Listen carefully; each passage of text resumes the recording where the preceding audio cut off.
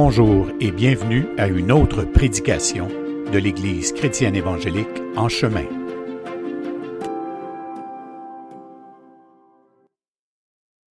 Donc, comme on le disait il y a quelques instants, lettre de Paul aux Romains, on est rendu à la séance 59 en ce 17 juillet.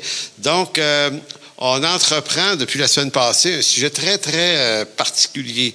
Le sujet qu'on parle aujourd'hui pourrait paraître rarissime dans le Nouveau Testament, ça pourrait paraître un détail, mais ce qu'on va comprendre dans les prochaines semaines en traversant le chapitre 9, 10 et 11 de Romains, c'est que c'est un des sujets majeurs. Et je ne parle pas ici strictement de la doctrine de l'élection. Ça a été traité, ça, au chapitre 8. Mais la problématique que Paul expose dans les chapitres 9, 10 et 11, c'est celle de l'espace, de la place d'Israël dans le plan du salut. Et je vous expose tout de suite la grande problématique. Ça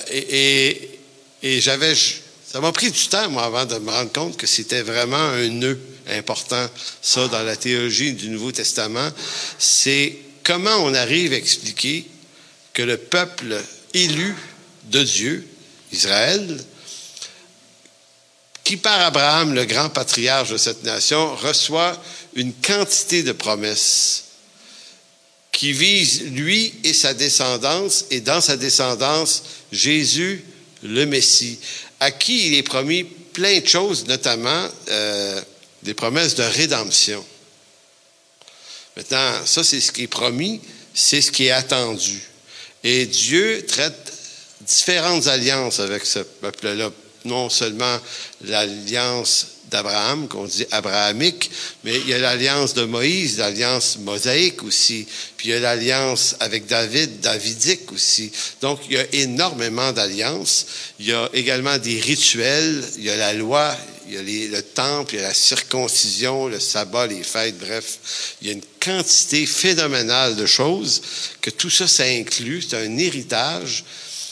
Et tout ça en vue de la naissance d'un Messie par ce peuple-là, de la descendance de David. Jusqu'à là, on se dit, ben oui, on sait ça. Mais le problème que Paul expose ici, c'est comment expliquer, comment comprendre que si peu de gens dans ce peuple-là, à l'époque en tout cas, 3000, le jour de la Pentecôte, se tournent vers Dieu à travers la prédication de l'apôtre Pierre en Acte 2. 3000, puis quelques autres milliers plus tard, mais quand même, on parle d'une population d'au-delà de 80 à 100 000 personnes à Jérusalem à l'époque. On raconte historiquement que le peuple d'Israël était un peuple très nombreux dans l'Empire romain, répandu sur toute la surface de l'Empire romain, parce qu'il y a eu des déportations dans les siècles précédents, qui fait qu'il y a beaucoup de Juifs dans la région de l'Asie, donc à Babylone, dans ces contrées-là, il y a énormément de Juifs. Il y en a encore aujourd'hui des Juifs en Iran, d'ailleurs, qui sont restés là depuis. Donc, partout dans les pays d'Asie, il y a beaucoup de Juifs, parce qu'ils ne sont pas tous revenus en Jérusalem, avec Néhémie et tout ça.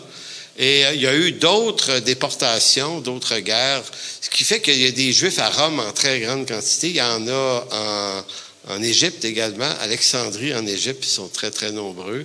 Il y en a au Liban, il y en a en Syrie, il y en a partout dans la Turquie actuelle, donc en Galatie, à Éphèse, à Philadelphie, toutes ces villes-là, qui sont des villes importantes, dans la Turquie actuelle, c'est des Juifs partout. Ils étaient plus nombreux en dehors d'Israël qu'en Israël même. Je pense que c'est encore vrai, d'ailleurs, aujourd'hui.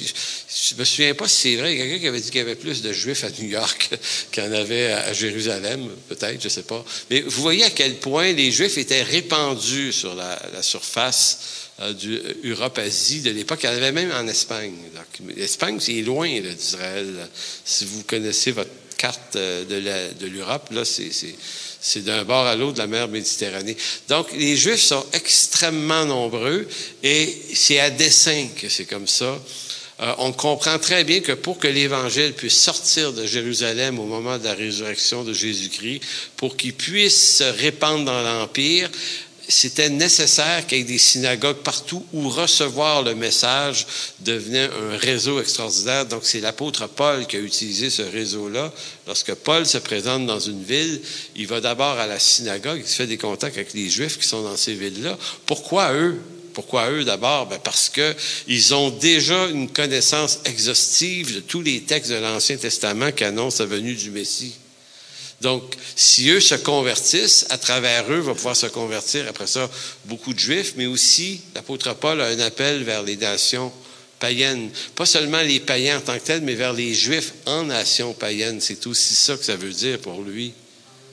Maintenant, il fallait que les Juifs soient répandus. Donc, on comprend la raison des déportations d'Israël, 4, 5, 6 siècles avant Jésus-Christ. Dieu ne fait jamais arriver rien dans nos vies pour rien. Parce que nous, quand les malheurs nous arrivent, ils nous servent à rien, sinon qu'à nous embêter la vie. Pas vrai? Mais ça, c'est dans notre perspective. On n'est pas capable de percevoir que derrière l'embêtement du moment présent, il y a quelque chose. Puis il peut y avoir quelque chose pour des décennies après notre mort. Et dans le cas d'Israël, des siècles et des siècles après, quand le message de l'Évangile quitte la Judée, il se retrouve dans ces contrées-là où des siècles avant, des Juifs étaient installés un peu partout. Maintenant, ça, c'est juste un arrière-plan historico-géographique là, pour comprendre le nœud ici. C'est que si ce message est adressé à des Juifs dans la descendance d'Abraham, pourquoi si peu le reçoivent? Ça a l'air d'un beau réveil à Jérusalem dans Acte 2, avec les 14 langues nationales qui sont parlées surnaturellement par les apôtres. C'est spectaculaire, mais on se gratte la tête après. Pourquoi tout Israël ne voit pas le Messie? Écoutez, c'est le peuple le plus instruit sur les précisions du Messie. Ils savent, ils connaissent l'Ancien Testament, puis ils ne le connaissent pas comme on le connaît.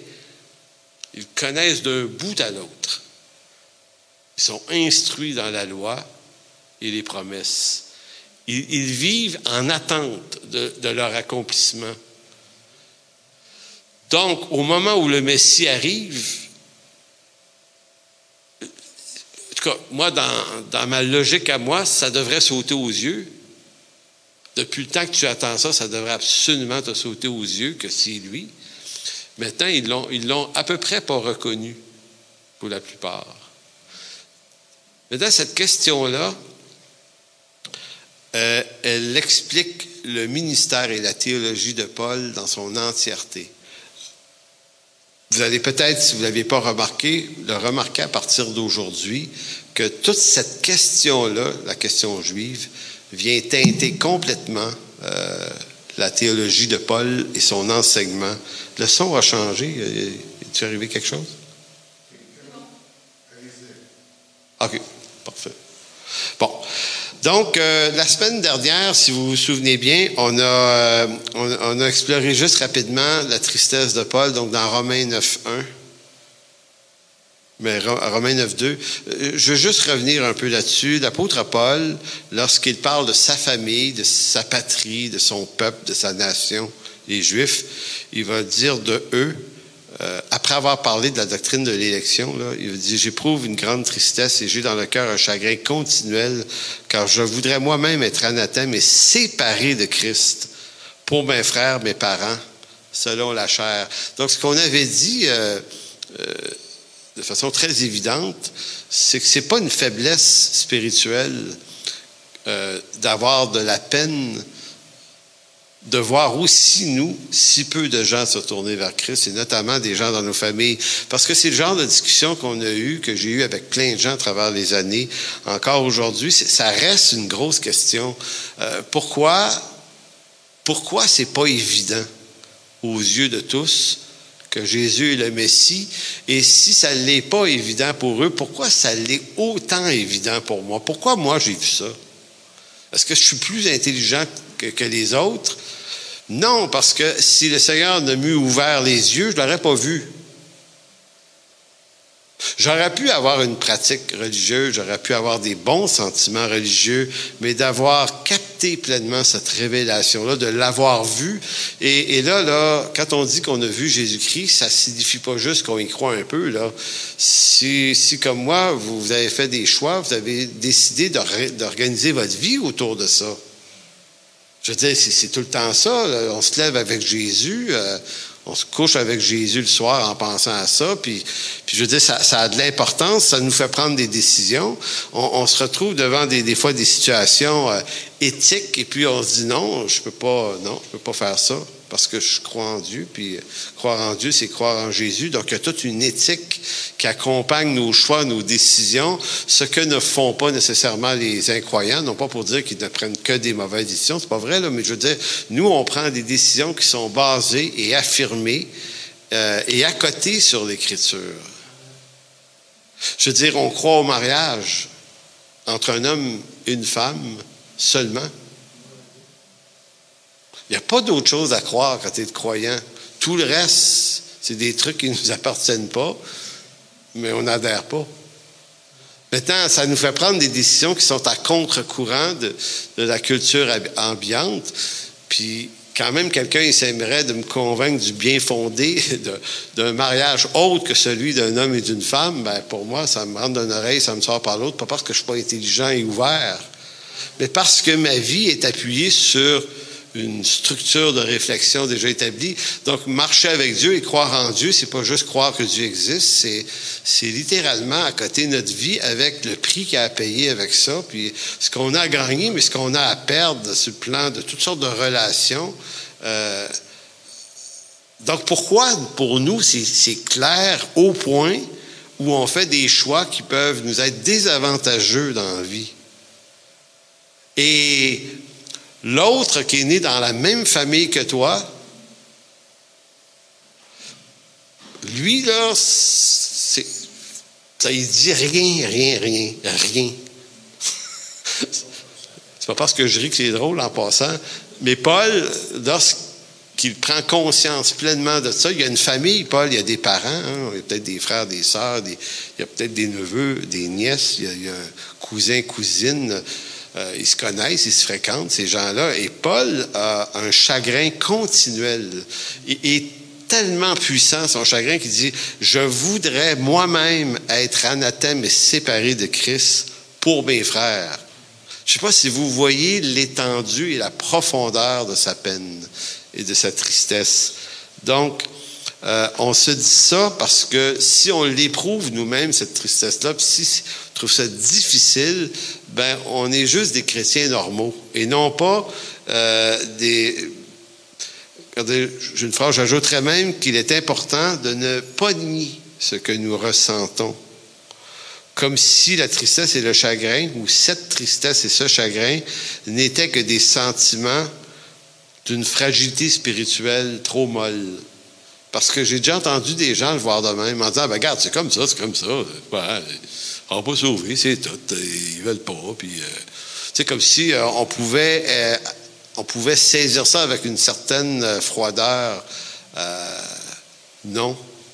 Exposer la doctrine de l'élection et de la prédestination avec froideur et détachement, je pense que c'est incompatible avec la réalité biblique et les sentiments qui sont présentés par Paul, c'est-à-dire tristesse et chagrin, qui en découlent. Et on avait conclu la semaine passée en disant que Paul, lui, un chapitre plus loin, dans Romains 10:1, va simplement dire « Frères, le vœu de mon cœur et ma prière à Dieu pour eux, c'est qu'ils soient sauvés. » Donc, ressentir de la tristesse et du chagrin, c'est une chose.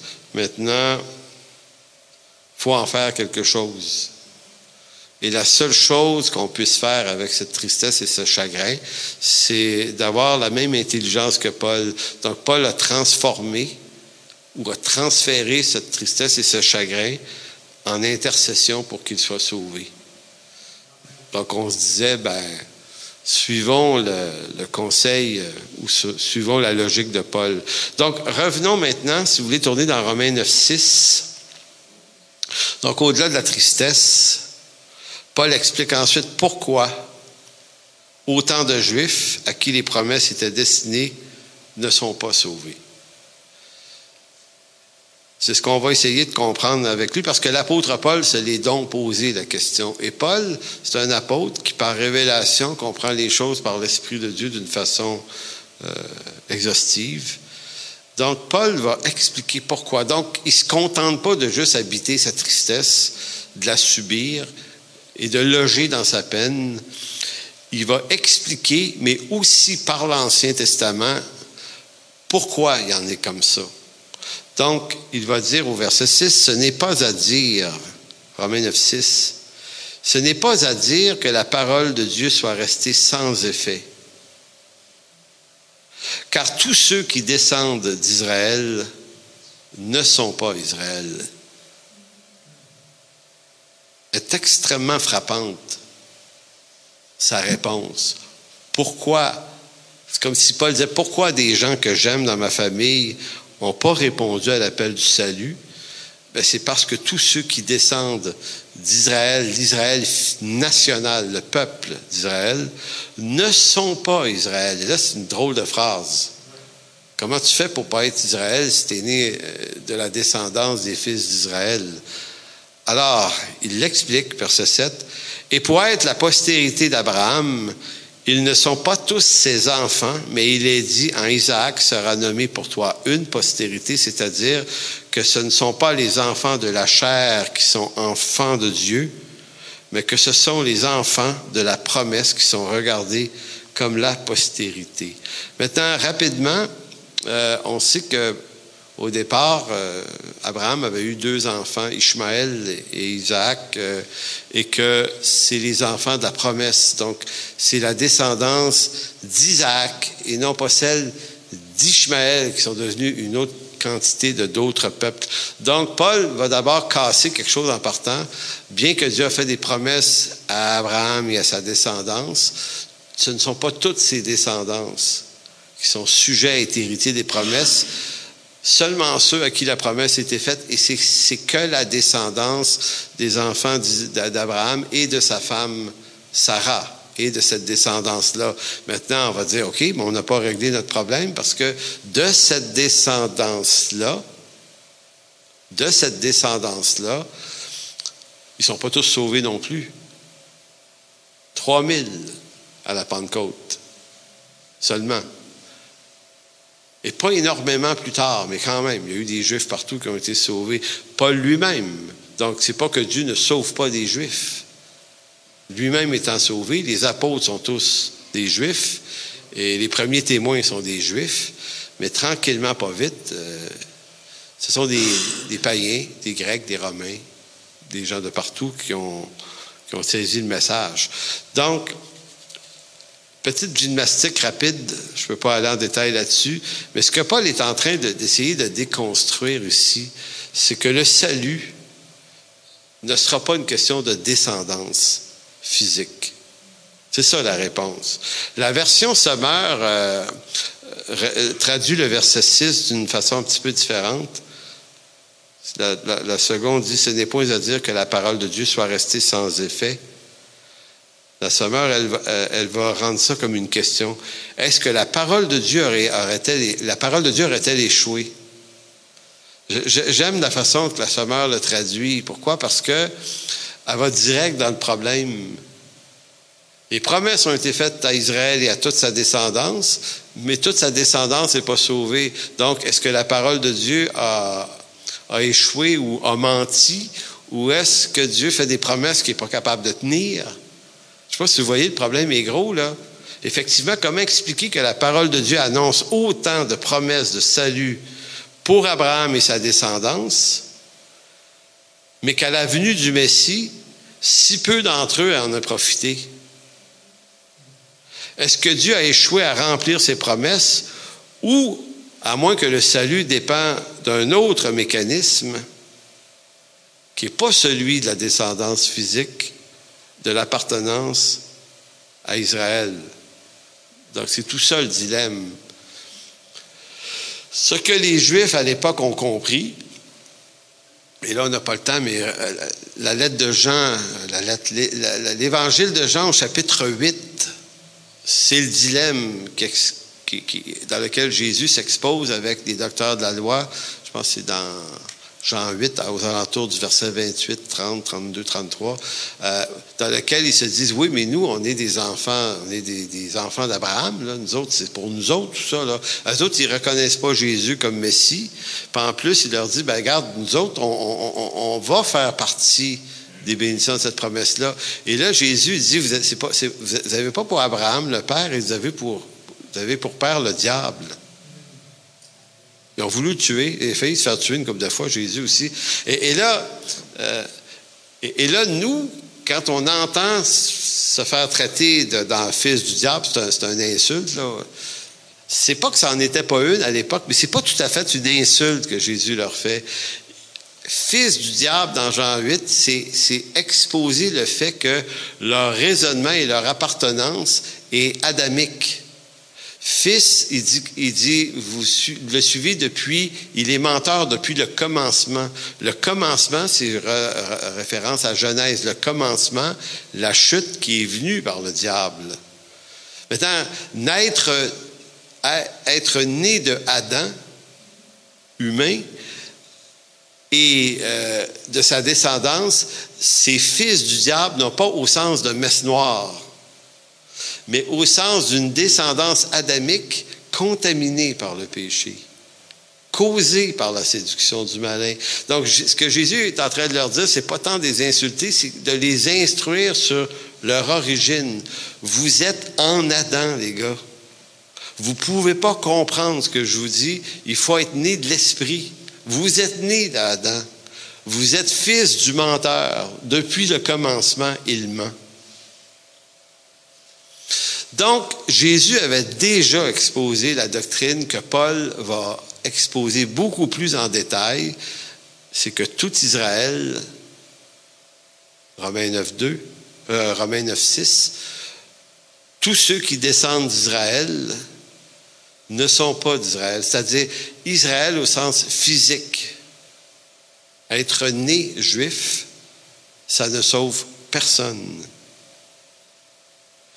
Donc, tous ceux qui appartiennent au peuple d'Israël ne sont pas pour autant l'Israël de Dieu dans le sens où ce n'est pas l'appartenance ethnique ni la pratique religieuse qui sauve l'homme. Donc, si ce n'est pas ça, qu'est-ce qui sauve l'homme? La grâce de Dieu. Donc, Paul va défaire un mécanisme pour en construire un nouveau. Dans sa lettre aux Galates, l'apôtre Paul va exposer ça, Galates 6:15. Paul va dire, car ce n'est rien d'être circoncis ou d'être incirconcis. Donc, les circoncis, c'est les Juifs, les incirconcis, c'est les non-Juifs. Paul dit, ce n'est rien.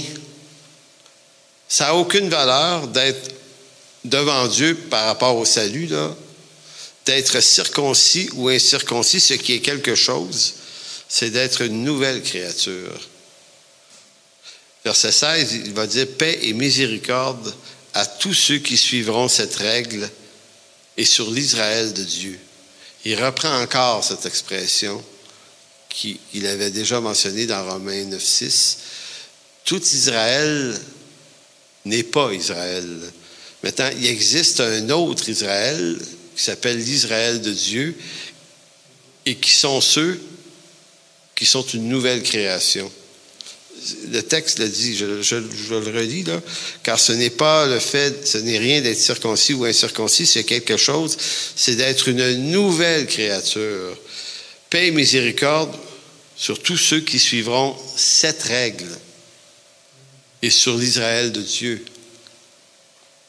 Donc, le nouvel Israël, pour Dieu, c'est les nés de nouveau.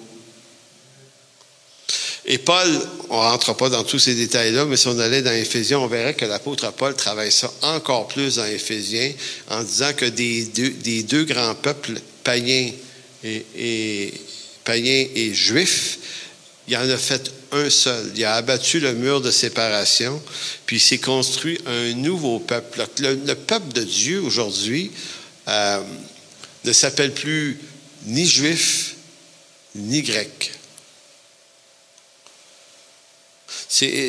Paul l'aurait dit dans Romains, c'est dans Galates 3, 26, 27 qu'il va le dire. Il dit, on n'est plus ni juif, ni grec, ni homme, ni femme, ni esclave, ni libre. Dans la réalité céleste, dans la réalité terrestre, on est Canadien, on appartient, on a des appartenances ethniques, nationales, on a un genre, homme, femme, on peut être esclave libre, ça n'existe plus, mais on est quelque chose à l'appartenance à cette création. Mais ce qui est vrai dans cette création n'est pas vrai dans le royaume de Dieu. Dans le royaume de Dieu, on ne serait pas appelé des chrétiens païens. On est des nés de nouveau, on est une nouvelle création en lui. Donc, bien que juif lui-même, Paul se distance des rituels de la loi mosaïque et de l'ensemble des traditions issues du judaïsme, car pour lui, Dieu ne sauve pas des Juifs du fait qu'ils appartiennent au peuple juif, mais il sauve des hommes juifs parmi le peuple juif. Je ne sais pas si vous voyez la nuance. C'est pas parce qu'ils sont juifs que Dieu les sauve, mais Dieu, de ce peuple juif, sauve des Juifs.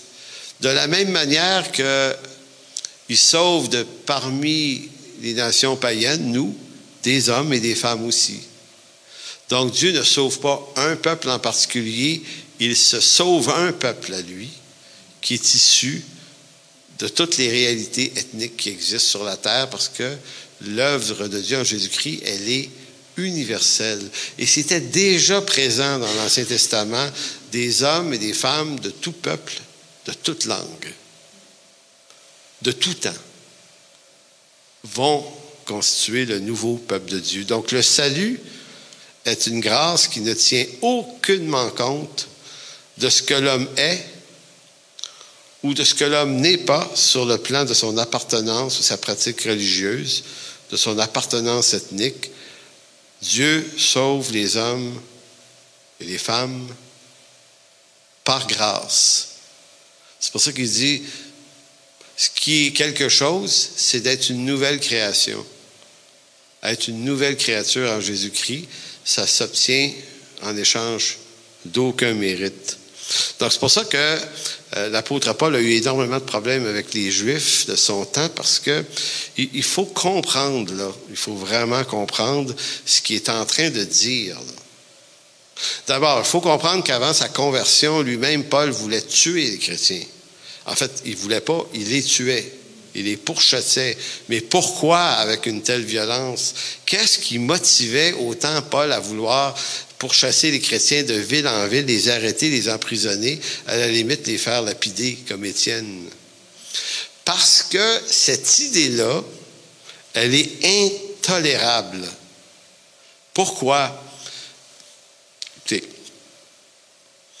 si tu as fait beaucoup de bien dans ta vie et que tu l'as fait intentionnellement, avec l'intention de gagner la faveur de Dieu, puis si tu as travaillé fort là-dessus dès ta jeunesse, à travers des dizaines de rituels, puis la loi de Moïse, puis tu as tenu ça là, avec toute la misère de ton petit change, là, puis tout le temps, là, puis tu t'es réservé à ça là, toute ta vie, là.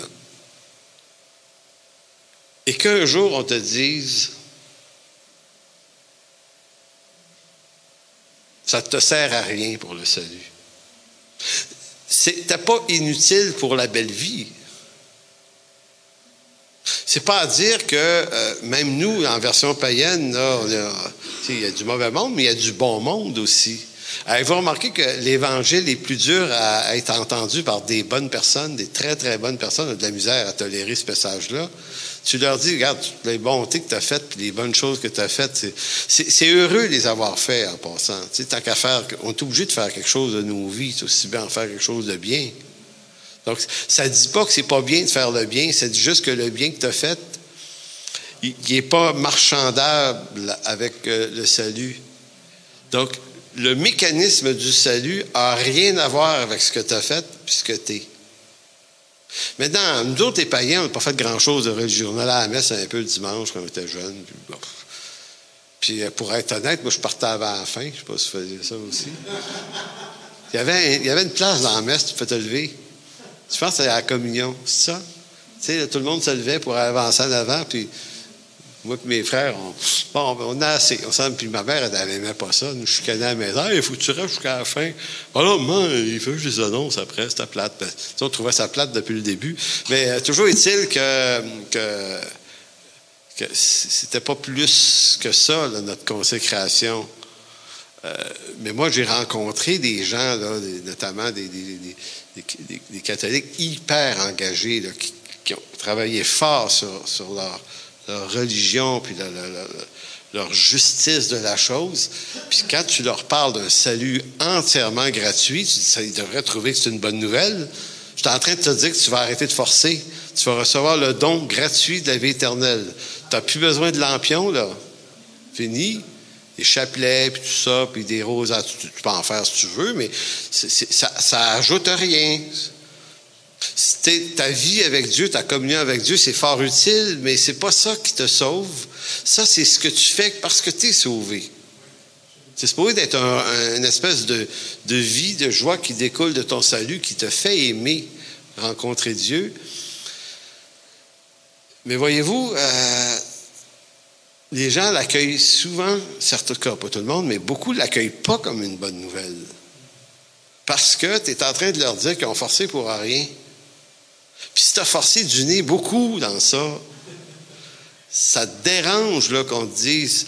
Puis en plus de ça, l'autre insulte de l'autre bord, c'est que tu vois des tout croches qui ont vraiment rien fait de bon, mais qui ont tout fait de mal.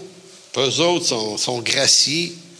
Je ne sais pas si vous comprenez, il y a comme La grâce de Dieu, là, a produit deux choses. A produit ou une joie extrême pour le pécheur qui se repent, qui, lui, est vraiment en adoration devant Dieu pour la grâce de Dieu, et pour d'autres, a produit une colère.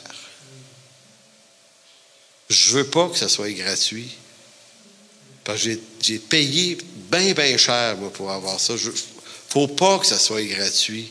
Donc, Paul est confronté à cette difficulté-là parce que les Juifs qu'il rencontre partout, ils répètent un peu le message de Jean 8. Si vous lisez Jean 8, vous comprenez Paul après.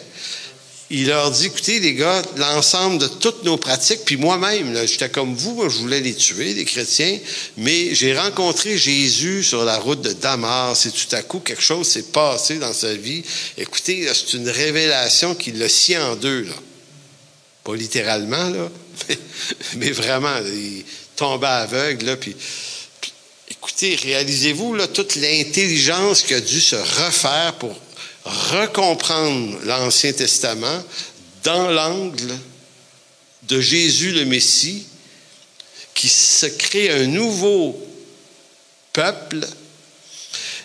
Et dans Actes 10 et 11, vous avez ce Pierre qui se retrouve chez des païens, chez Corneille, et eux autres ont zéro pratique religieuse dans le judaïsme. Pierre entre là, il leur présente l'Évangile, le parlant en langue arrive sur eux comme dans Acte 2. Hey, Pierre, puis les apôtres à Jérusalem, même Pierre, quand il retourne compter ça aux frères à Jérusalem, ils le prennent mal. Lisez Acte 11, c'est frappant. Ils disent à Pierre, Pierre, tu es entré chez un païen et tu as mangé avec eux.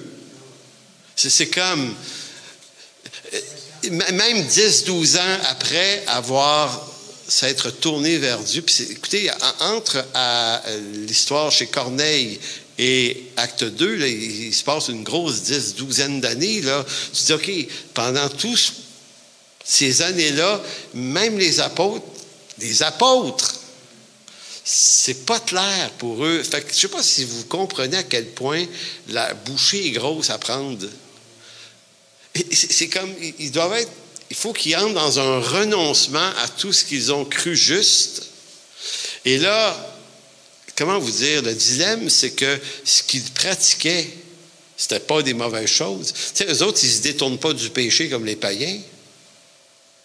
Tu sais, ils se détournent de bonnes pratiques, saines, justes est donné par Dieu. Fait que, je ne sais pas si vous comprenez le dilemme. Tu dis, ben voyons, ça n'a pas de sens. C'est Dieu qui nous avait donné ces alliances-là, ces pratiques-là. Pourquoi elles sont obsolètes complètement maintenant? Et pas juste ça. Paul, encore là, tournez pas là, Philippiens 3, Paul va dire, moi je suis un Hébreu de la tribu de Benjamin. Circoncis, c'est le huitième? J'allais dire le septième, mais ça ne marche pas, le huitième. Et de la race d'Israël, tribu de Benjamin, quant à la loi pharisien. Tu sais, il donne son CV. Il dit toutes ces choses qui étaient pour moi un gain, kerdos dans le grec, veut dire un avantage. Quand tu as un avantage, c'est un avantage que tu as sur les autres. Donc, tout ce qui me donnait des avantages, je les ai regardés comme de la boue pour gagner Christ et être trouvé avec sa justice à lui, et non de la justice qui vient de la loi, mais la justice qui provient de la foi par Jésus-Christ. Le Paul qui a écrit Philippiens 3, là, c'est pas le Paul qui assiste à la lapidation d'Étienne en acte 7, là. Comprends-tu qu'il y a une distance entre ces deux hommes-là? Et Paul, tout ce qu'il arrive à dire, pourquoi j'ai renoncé à ce qui faisait mes avantages? On croit qu'il répond à ça dans 1 Timothée chapitre 1, on n'est toujours pas là. Il va dire, parce que ça m'a rendu violent. J'étais un homme violent. Paul se trouvait un bon religieux avant. Il a fallu que Jésus-Christ entre dans sa vie pour montrer que ce que la loi et ce que sa fidélité, ce que son extrême fidélité avait produit sur lui, elle produit de la colère et de la violence contre ceux qui sont moins bons. Pas besoin d'être juif pour vivre ça. Ça existe dans nos églises. Il suffit qu'on fasse une coupe de bonne œuvre avec un peu de succès que ça nous monte au cerveau assez vite contre ceux qui n'y arrivent pas aussi bien. On est fous de même. Ça ne prend pas grand-chose pour déclencher des réflexes de colère puis de folie en nous. Maintenant, quand Paul dit « j'ai renoncé à toutes ces choses », il n'est pas en train de dire que ces choses étaient mauvaises en soi. Ce n'est pas les choses qui sont mauvaises, ce n'est pas ces pratiques-là qui sont mauvaises, c'est ce qu'on en fait, c'est comment on les traduit dans nos vies. Quelqu'un me posait une question un matin par Internet, qui fait partie de notre église, c'est Mélanie. Elle dit comment je vais concilier, parce que, tu sais, faire des bonnes choses en vie, c'est bon, mais tu sais, puis elle est bonne, sa question, parce qu'elle essaie de dire, on ne peut pas cesser de faire des bonnes choses sous prétexte que ça peut nous monter à la tête, puis de créer de la justice propre. Puis la question est bonne, puis la réponse n'est pas si simple que ça, parce que tout le bien qu'on trouve à faire, il faut le faire. Être fier d'avoir réussi des choses en vie, c'est une bien bonne chose aussi. Puis on prend des défis, puis il y en a qui vont étudier dans des études supérieures. Tu sais, on dirait on est des chrétiens, on a tellement peur de la justice propre qu'on va rester tous au niveau navet, là, toute la gang, là, tu sais, par peur de... Non! Tu sais, c'est pas ça l'idée. C'est pas les choses qui sont le problème. C'est pas, comme Paul va dire au Corinthiens, il n'y a rien d'impur en tant que tel. C'est pas les choses qui sont impures, c'est nous. C'est nous qui sommes impurs. C'est ce que nous, on en fait. Donc, en d'autres mots, ayons-en des réussites, mais il faut être capable, ces réussites-là, de les prendre, de rendre grâce à Dieu d'abord, de les mettre à la croix, puis de dire, OK, gloire à Dieu, mais on a de la misère à faire ça parce que nos réussites, on les traduit en quelque chose. Et ce quelque chose-là, c'est rarement l'avantage des autres, c'est toujours notre avantage à nous. Donc, c'est nos œuvres, nos bonnes affaires, nos trucs. Si on a une bonne église, c'est à nous, notre église, à nous. Là, y a-tu une église comme la nôtre? Hein? C'est fou. On prend les choses saintes de Dieu puis on les corrompt. Donc, s'il y a un exercice spirituel à faire, c'est d'apprendre à taire notre folie. Que ce soit une folie collective ou une folie individuelle, généralement individuelle, Et c'est ce que Paul a réussi à faire. Dis donc, toutes ces choses qui étaient pour moi normalement des avantages, puis Paul a étudié dans les meilleures écoles, c'est un gars instruit, c'est un citoyen romain, il y a plein d'avantages dans sa vie, et il a fallu qu'il décide de prendre tout ça, puis de dire, OK, ça, là, ça ne sera pas ma justice. C'est des bien bonnes affaires, mais ça, je vais les regarder comme de la boue, parce qu'à côté de ça, Jésus-Christ et sa justice, et son sacrifice pour moi, ça, c'est imbattable. Maintenant, Paul, il a dû se faire cette cure-là. Puis quand il apprend qu'il doit aller annoncer ça, bon, à des païens, c'est pas pire, mais il va avoir beaucoup de Juifs sur son passage. Ils vont vouloir le tuer. Le nombre d'attentats qu'il y a eu contre lui. À Jérusalem, dans Actes 22, 23, 24, vous avez Paul qui est mis en arrestation. Ils veulent le tuer à Jérusalem. Ça prend une garnison de 300-400 hommes, 200 chevaliers. Il faut 200 chevaliers pour ramasser Paul à Jérusalem puis le descendre jusqu'à la citadelle sur le bord de la mer, Césarée. C'est Césarée, il me semble.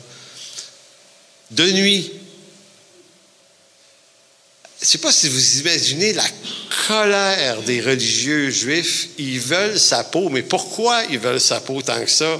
Bien, parce qu'il est en train de leur dire que tout ce qu'ils ont fait, ça les sauvera jamais. Pourquoi? Parce que le salut après lequel vous courez, il est donné. Il y a une offre actuellement, c'est gratuit. Et là, toi qui as payé cher toute ta vie pour te tenir dans les standards de la sainteté, tu regardes des tout croches prendre ça gratuit. Des ignorants, des païens, sales, pécheurs, qui ont passé leur vie dans la débauche, qui ne savent même pas c'est qui Abraham encore. Parce qu'ils se tournent vers Dieu, ces gens-là, ils n'ont aucune idée. Moïse qui? Moïse, les 10 commandements, tu ne connais pas. Ben, ils ont étudié, ces gens-là, ils ont connu, mais je ne sais pas si c'est comme vous et moi. Moi, quand je me suis tourné vers Dieu en 1983, je m'aurais demandé qui a vécu, Moïse ou Abraham en premier. Le saviez-vous, vous autres? Aucune idée. Tous ces personnages-là de l'Ancien Testament, ça ne me disait rien. Est-ce que Dieu a attendu que je catche tout le point, là? Jamais. Le salut est une grâce. Donc, Dieu nous sauve dans notre complète ignorance. Et après ça, il nous instruit. Puis, tu sais, ça va faire une quarantaine d'années là, que je suis sauvé. Puis, je veux dire, plus tu étudies, plus tu réalises que tu n'avais pas compris tant de choses que ça, finalement. Puis tu en as pour une vie. Donc, c'est ça la colère du peuple juif. Pas de tous les Juifs, mais de beaucoup de Juifs. Donc, la colère des judaïsants contre l'apôtre Paul s'explique très bien lorsqu'on comprend que le discours que l'apôtre tenait rend totalement obsolète les œuvres fidèles que les Juifs pratiquaient depuis toute leur vie pour le salut. Donc, l'appartenance à la descendance d'Abraham ne sert à rien. Paul le dit, c'est pas tout ce qui est sorti d'Israël qui est le vrai Israël. La pratique judicieuse de la loi ne sert de rien. En passant, on n'est pas en train de dire que c'est des mauvaises choses. C'est pas dans ce sens-là qu'elles ne servent à rien. Elles ne servent à rien pour le salut. La participation aux rituels, aux fêtes juives ne servent à rien. La privation alimentaire, les sabbats, les sacrifices, la circoncision, tout ça ne sert à rien. Vous avez Galates 6.12, où Paul parce que la lettre aux Galates est très proche de la lettre aux Romains, c'est bien connu. Galates 6.12, Paul dira, tous ceux qui veulent se rendre agréables selon la chair, vous contraignent à vous faire circoncire uniquement afin de ne pas être persécutés. Car les circoncis eux-mêmes n'observent point la loi, mais ils veulent que vous soyez circoncis pour se glorifier dans votre chair. Pour ce qui me concerne, loin de moi la pensée de me glorifier d'autre chose que la croix de notre Seigneur Jésus-Christ, par qui le monde est crucifié pour moi comme je le suis pour le monde, car ce n'est rien d'être circoncis ou incirconcis, c'est quelque chose, c'est d'être une nouvelle créature. Paix et miséricorde sur tous ceux qui suivront cette règle et sur l'Israël de Dieu. Donc, c'est un peu l'introduction qu'on peut se donner sur tout le sujet de Romains 9, 10. Je vous lis un dernier passage, Galates 5, 4. On étudie la lettre aux Romains, mais je vous lis des textes de Galates parce qu'ils sont tellement complémentaires. Galates 5, versets 4 à 6. Paul va plus loin, il dit « Vous êtes séparés de Christ ». Et ça, c'est la même expression qu'il utilise dans Romains 9. Il dit « Je voudrais moi-même être séparé de Christ ». Pour les gens de ma famille, là, il va dire aux Galates « Vous êtes séparés de Christ, vous tous qui cherchez la justification dans la loi. Vous êtes déchus de la grâce. Pour nous, c'est de la foi que nous attendons par l'Esprit l'espérance de la justice. Car en Jésus-Christ, ni la circoncision, ni l'incirconcision, donc ni être juif ou être païen, en quelque sorte, n'a de valeur, mais la foi qui est agissante dans la charité. Donc, en considération de cette prédication, la conclusion et l'application qu'on doit faire, j'ai écrit un texte un matin sur ma page Facebook que j'avais copié ici, puis je ne l'ai plus là. Il est disparu, mais c'est pas bien grave. C'est que on comprend qu'on a bien compris la grâce le jour où notre colère s'atténue. La grâce de Dieu dans sa plénitude, ce qu'elle me dit à moi, c'est que je suis un gracier et j'ai tout reçu par grâce. Et à partir du moment où la grâce prend sa pleine place dans nos cœurs, mais vraiment, elle occupe tout l'espace, si par la grâce de Dieu, Dieu nous fait faire des choses en son nom, que ce soit le ministère, que ce soit par la musique, avoir du talent, la théologie, ça peut être faire toute une quantité de bonheur parce qu'on est appelé à faire des œuvres, on est appelé à les faire, mais on sait qu'on les fait dans le régime et l'esprit de la grâce si on est capable de ne plus s'en glorifier et de toujours remettre cette gloire au Seigneur parce que c'est une grâce qui nous fait de nous rendre participants de son œuvre. C'est une grâce qui nous fait de nous appeler à des œuvres qu'il a créées, qu'il a pensées d'avance pour nous. Et quand Paul dit ça dans Éphésiens 2, c'est pas juste comme si on était individuellement appelés à devenir des gens magnifiques avec nos propres œuvres personnelles à nous.